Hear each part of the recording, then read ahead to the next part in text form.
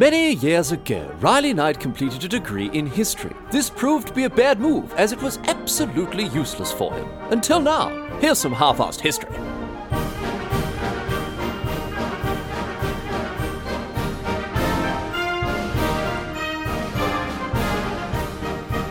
What's going on, mate? Great to be along for some more half-assed history. This week on the agenda, going to be having a chat about the assassination of James A. Garfield. Now, a number of American presidents have been assassinated, of course. Pretty buck-wild stuff has come out of the history of the US presidency.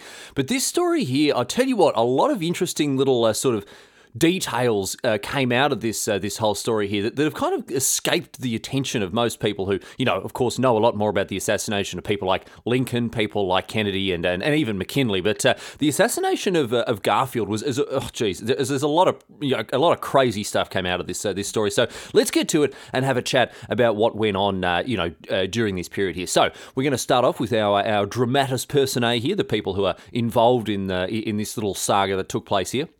And of course, beginning with James A. Garfield himself, the man, the myth, the legend, let's have a chat about what he was all about. So in 1831, this bloke was born on a little farm in Ohio, and he fought as a major general in the Civil War before he entered politics. So this bloke, he's been around, started off in the farm, worked his way towards becoming, not just a military man, but pretty well up in the chain of command there, and then entered politics and ultimately makes a successful bid for the presidency. Now, the other person, of course, that's probably the biggest, the major player in this story is another bloke named Charles Guiteau. Now, Charles Guiteau is of course the man who ended up shooting James A. Garfield. Spoiler alert. I mean, you already sort of knew he was going to get assassinated here, so sorry to sort of ruin it for you there.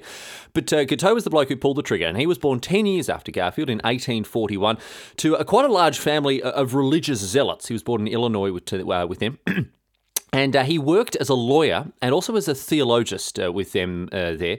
And he was, I'll tell you this much, he was definitely a few stubby short of a six-pack for a number of reasons. So, first of all, this religious zealotry kind of got stuck in there nice and deep. And he ended up being part of this sort of religious polygamous cult for a few years, which obviously is raising a couple of eyebrows up and down there like that. But also, when he was a bit younger, he actually nearly got committed by his family. He nearly got committed to a psychiatric or a psychological institution there because he tried to attack his sister with an axe. When he's out in the backyard, he's, chopping firewood or whatever else he's doing, don't know. Anyway, she comes out, she goes, "What are you doing, mate? Jeez, you look like an idiot trying to chop that wood. You don't even know how to use that axe, do you?" And he goes, "Well, mate, I'll tell you what, I'll show you exactly how much I know how to bloody use this axe, and I'll chop you to bits with it, mate. How you like that?" And he ran at his sister with his axe, and luckily she wasn't hurt. But all the same, after this, his family was like, "Well, this bloke, he's nuttier than a squirrel's portaloo here, so we're gonna have him chucked in the loony bin there." But he did actually manage to flee. He ran away before he could be sort of captured and committed there. So he ended up, essentially, moving away from his family in this regard. But I tell you what, he's proclivity to be absolutely bloody bonkers didn't go anywhere because when he started getting involved in politics, he was actually just as much of a wacko, essentially, even at that stage. And at that stage, this is when Garfield was campaigning for the presidency. He's campaigning for pre-selection, which obviously is a political process in the United States that people will probably be familiar with, given the sort of the huge amount of attention it gains in the lead up to any presidential race.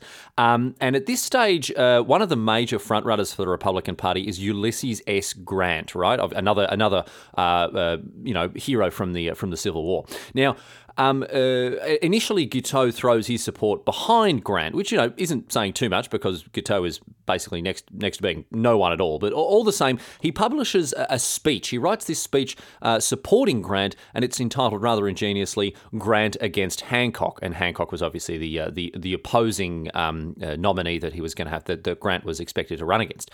Now, the problem here was Grant didn't end up getting the pre-selection. He didn't end up getting the nomination, and when Garfield was the one who was nominated for the 1880 election, Guiteau pivots masterfully here and doesn't even rewrite, just changes the speech to be called Garfield Against Hancock, and just essentially does the old Microsoft Word Control-H, find and replace, and removes all mentions of Grant and changes it instead to Garfield. Now, that is essentially the extent of all he does to support the Garfield presidential campaign.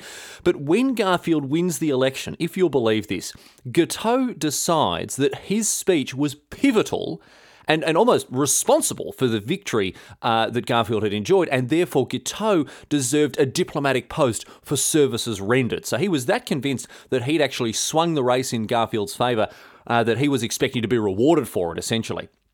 So what Guiteau does is he starts to hassle Garfield and other prominent Republicans up and down the East Coast.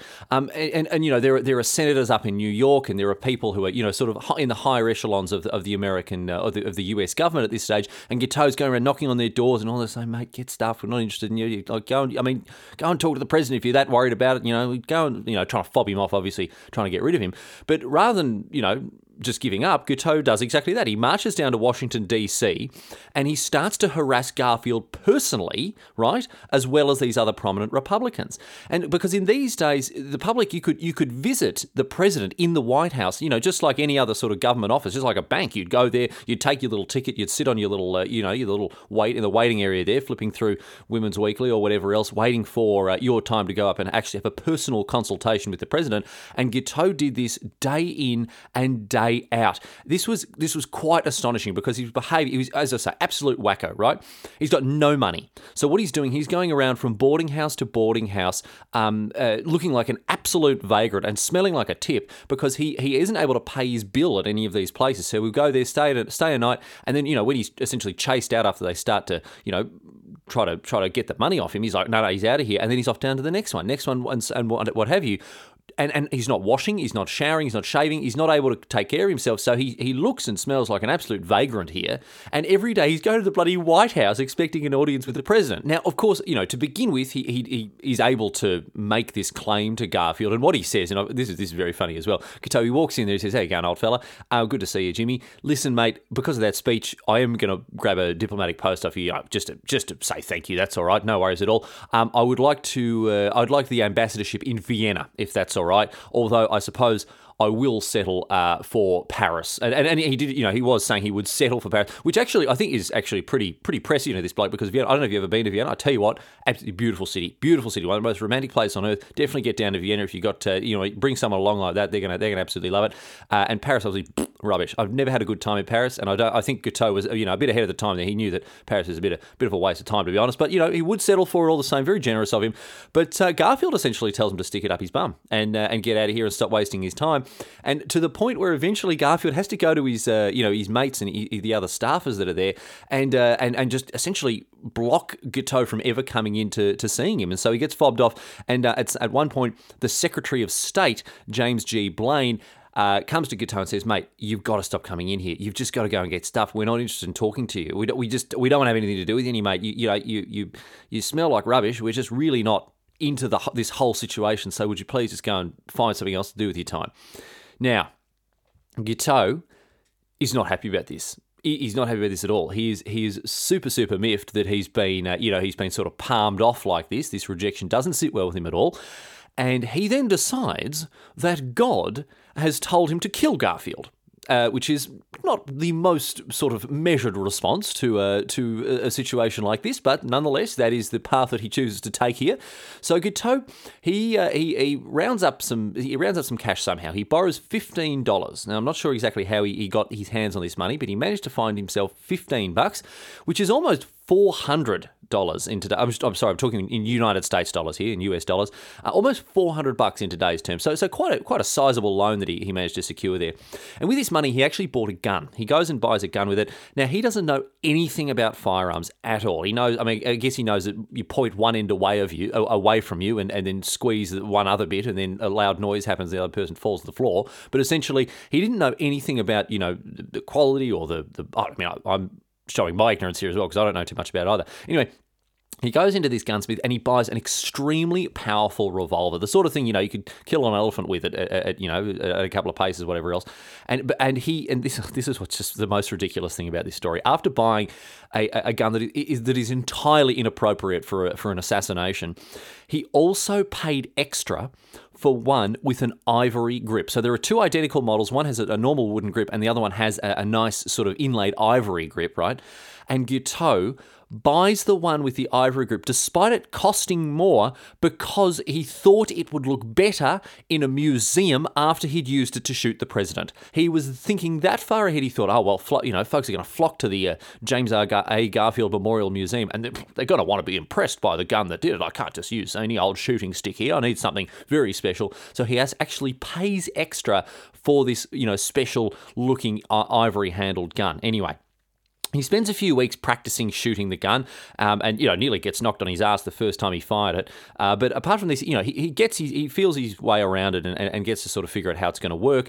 And this is just, that's a reasonable step of preparation to take, I feel. If you're going to try to shoot someone dead, at least get some practice in. But the other thing it does in preparation for this assassination is he goes to the Washington, D.C. jail and asks for a tour because he wants to be acquainted with where he anticipates he'll be locked up for the rest of his life. He actually wants to become, because he expects to be locked up there, he actually wants to go and become familiar with the area that he assumes is going to be his new home. This bloke obviously is just, I tell you what, he's well and truly, he's a lot of sandwiches short of a full picnic here. I don't know what's going through his head. Anyway, the stage is set after he has made all of these sort of preparations and he's ready to actually start stalking down the president and to find an opportunity to put a slug through him.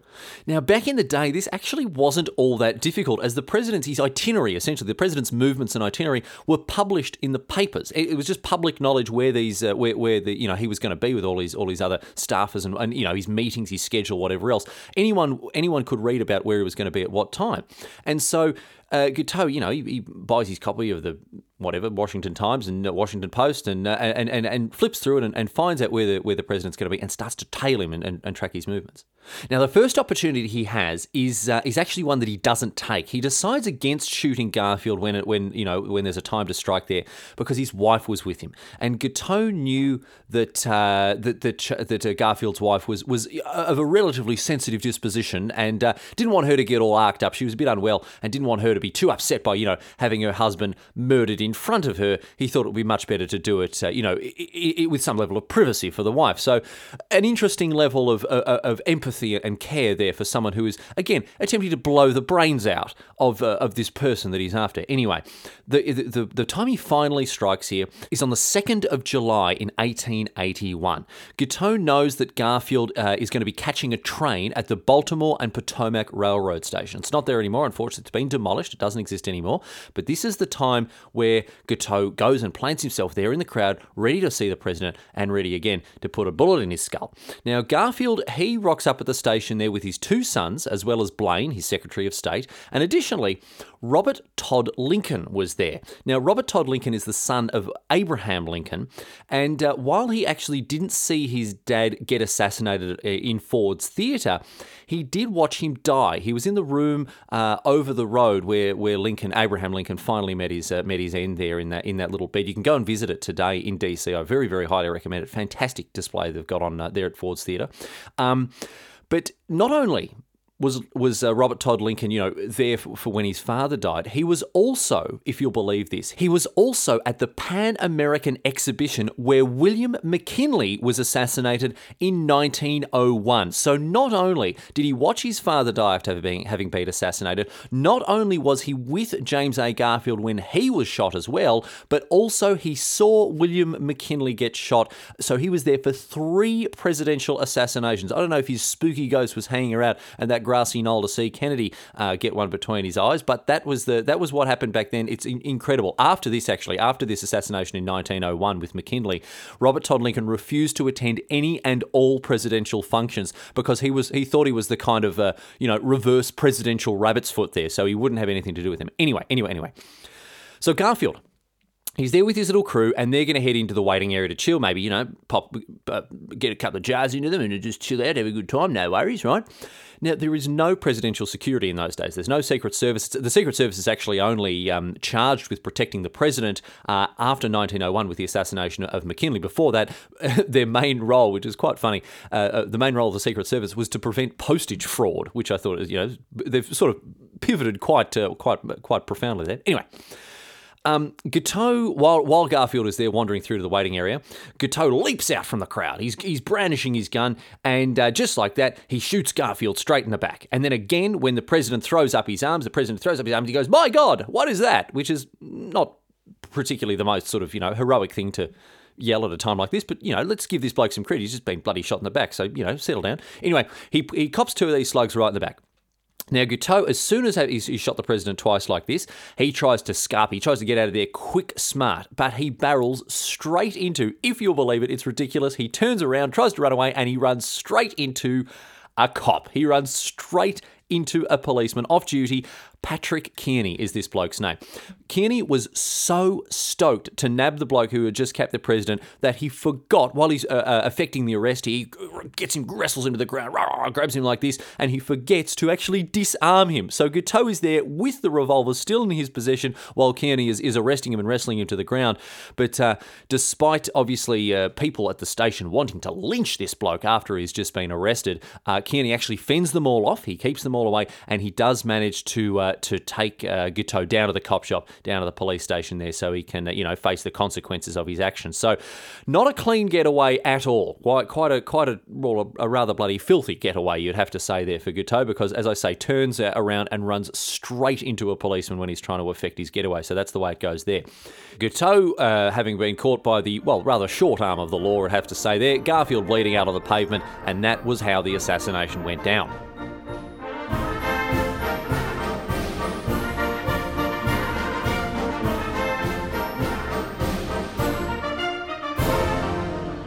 So after having been shot like this, Garfield is taken back to the White House. All of the doctors, of course, are summoned. All the presidential doctors are brought around to attend to this bloke. And unfortunately, they don't think he's going to make it through the night. One of the bullets is still in him, and he's got a terrible fever. And generally, things are looking pretty bloody grim for Garfield. But I tell you what, he's a fighter, this bloke. He digs in deep, he rallies, and over the night, he actually starts getting better. And it actually looks like he may make a recovery. Now, while he's convalescent in bed, while he's recovering there and resting, quite a few pretty interesting things happen. Some of them not really the sort of thing that you'd expect to be associated with a presidential assassination at all. So, for example, first thing was that one of the very first sort of rudimentary air conditioners was invented here to keep Garfield cool, because obviously middle of the summer there in DC, very, very hot, very humid, and what happened was some of his attendants, they invented essentially what is this very primitive air conditioner. They had big boxes of ice and had air continually blown over the ice towards the president to try to keep him cool, try to keep the room cool. They again, what is functionally today, an air conditioning system, they sort of came up with that as a way to try to keep the president nice and cool there. But the other thing that's sort of even more interesting here is that Alexander Graham Bell, who, is sometimes credited with having invented the telephone. Obviously, that's a huge, big debate there. I'm not going to get into that today. But Alexander Graham Bell, in anyone's language, a very, very famous inventor. He visited Garfield while he was there in bed with a primitive metal detector because, of course, there's still this bullet lodged somewhere in Garfield's body and they cannot find it. So Bell is there. He thinks he's the man for the job. He's like, no worries, fellas. Give me this. Give me access to the president there. I'll use this metal detector and I'll find where this bullet is and we'll all be laughing. No worries at all. So this attempt is, as sort of promising as it could have been, it failed miserably, and there are a couple of reasons for that. First of all, the metal frame of Garfield's bed was keeping the thing, going off like a fire alarm the entire time, so they didn't move him out of this metal framed bed for Bell to be able to search properly. And the second bit, which is just unbelievable, is that the head doctor, the self-appointed chief doctor, I might add, D. Willard Bliss, he wouldn't let Bell search on the left-hand side of Garfield's body because he thought it was on the right-hand side, the bullet that is. He thought the bullet was on the right-hand side of the body and so wouldn't even let Bell check. Bell's like, no, mate, honestly, it'll just take a second. I'll just pop around the other side there, have a look. And Bliss is like, mate, don't waste your time. Don't even bother. I'm a busy bloke. Just get it done, and we'll just get out of here. Don't even bother looking on this side when, of course, that's probably where the bullet was. And as a result, Bliss makes himself look like a bit of a bloody idiot. And I'll tell you this, it wasn't the only thing he did that made him look like a bit of a turkey, because these doctors, they were beyond incompetent. It was incredible. They stuffed it all up monumentally. So first of all, They dug around inside Garfield's wounds with dirty fingers and unsterilised instruments searching for the bullet. So they've just been down bloody KFC. They've licked the chicken, the 11 secret herbs and spices off their fingers, and then they're just digging around like these dirty grotty fingers inside the body of the president, trying to find this stray bullet. And even worse than this, one of these idiots punctures Garfield's liver while poking around with, I don't know, a fork that was left over from his lunch or whatever else. Unbelievable. So stupid. And, they'd also, as I've already said, they'd completely stuffed up their guess of where they thought the bullet was. They think it's over there on the right. It was actually over there on the left. And there was no way they were going to find it because they had no idea where it was. Now, on top of this, it gets even worse here. They didn't know at this stage, or didn't believe, that you have to keep things clean. You have to keep medical equipment clean and sterile when using it to put it inside other people's bodies. So Garfield ends up with blood poisoning because the doctors are so inept at what they're doing. It's horrendous, right? This bloke gets full-on blood poisoning because they don't know how to do their jobs. And by the time he dies, poor old Garfield, by the time he dies, his body was filled with pus because of the septicemia brought on by using dirty, filthy, horrible, disgusting old medical tools that hadn't been cleaned. Now, Garfield dies finally, this poor bloke here, he dies finally on the 19th of December in 1881 at the age of 49. Now, today, doctors believe that Garfield actually could and also should have survived if his doctors at the time had been, bloody actual competent doctors if they'd known what they were doing. So it's actually a bit of a needless death here for poor old Garfield, who suffered enormously at the hands of the people who were supposed to be treating him. But as we say, that is the end of him. Unfortunately, as I say, in September, he finally, I was going to say bites the bullet, but he'd already sort of done that in a figurative sense. Anyway, that's the end of him. He's put 6 feet under, and that is the end of poor old President Garfield. But what happened to Guiteau, on the other hand?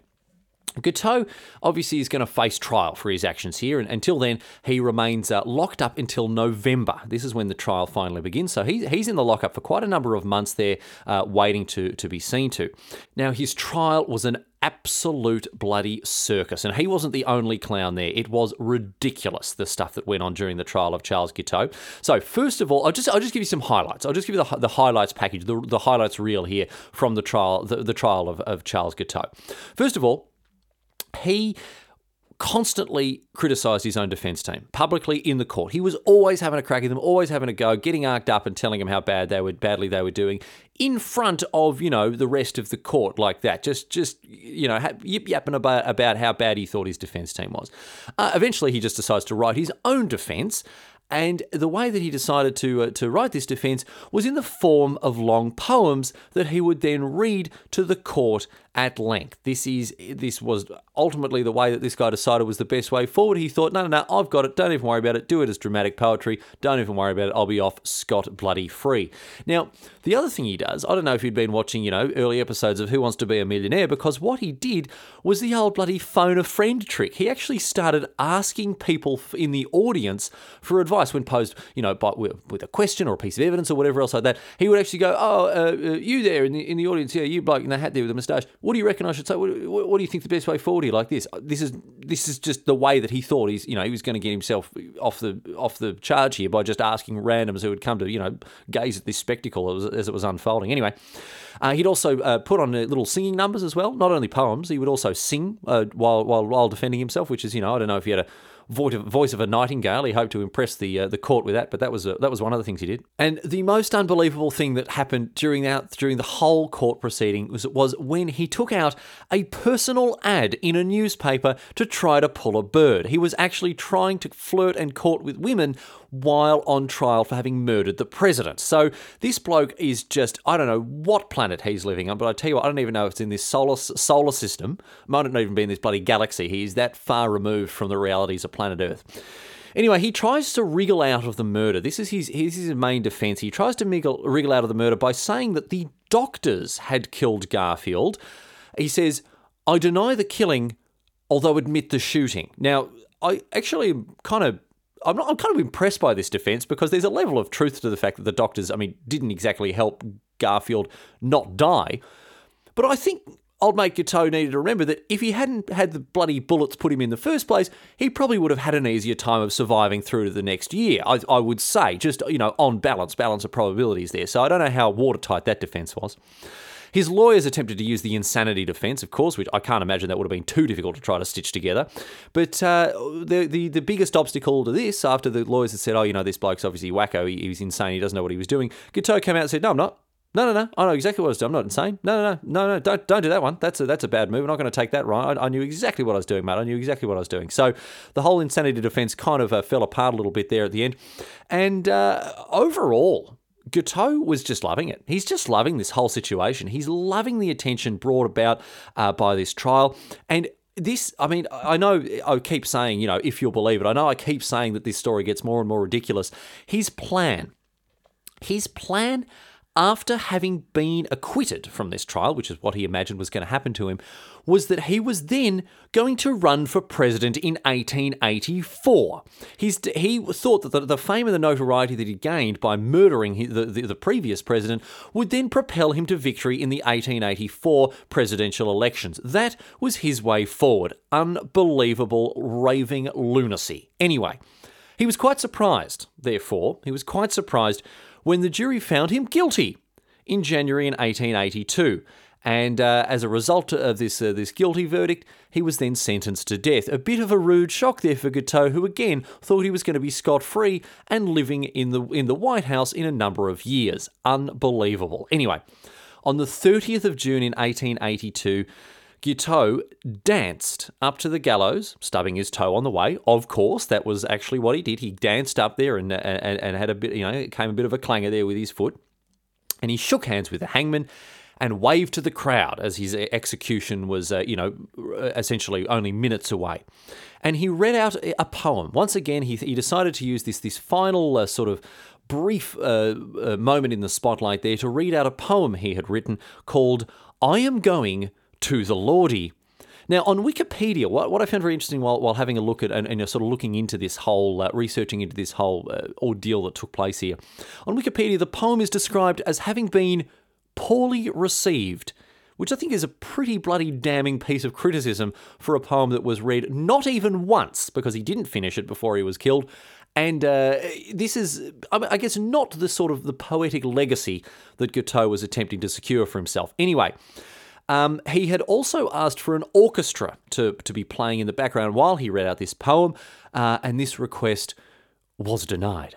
In any case, you can read the poem or what remained of it, what was recorded of it, because, as I say, he didn't get to finish it before he was hanged by the neck until dead. But I would say that the insanity that surrounded the end of this man's life was altogether fitting, based on how just absolutely off the wall bonkers he was for most of his time on Earth. So this whole saga was finally put to bed after Garfield's body, which had laid in the US Capitol Rotunda for 2 weeks after he died, was finally put to rest, and a monument was built out for him out in the grounds, and you can still go and visit it there today. Bits of Guiteau's brain are currently on display in museums in DC and also in Philadelphia. They kind of split up that particular treasure amongst various institutions across the United States. But what's really sort of funny about this whole thing is that the United States didn't really fix all that much up after Garfield died. They didn't really change any of their policies or procedures when it came to presidential security. As I said before, the Secret Service didn't start looking after the president until after 1901, after the assassination of McKinley. And at this stage, you'd have to say, with 3 presidential assassinations in 4 decades, by the time the Secret Service actually started doing what they do today, it's about bloody time.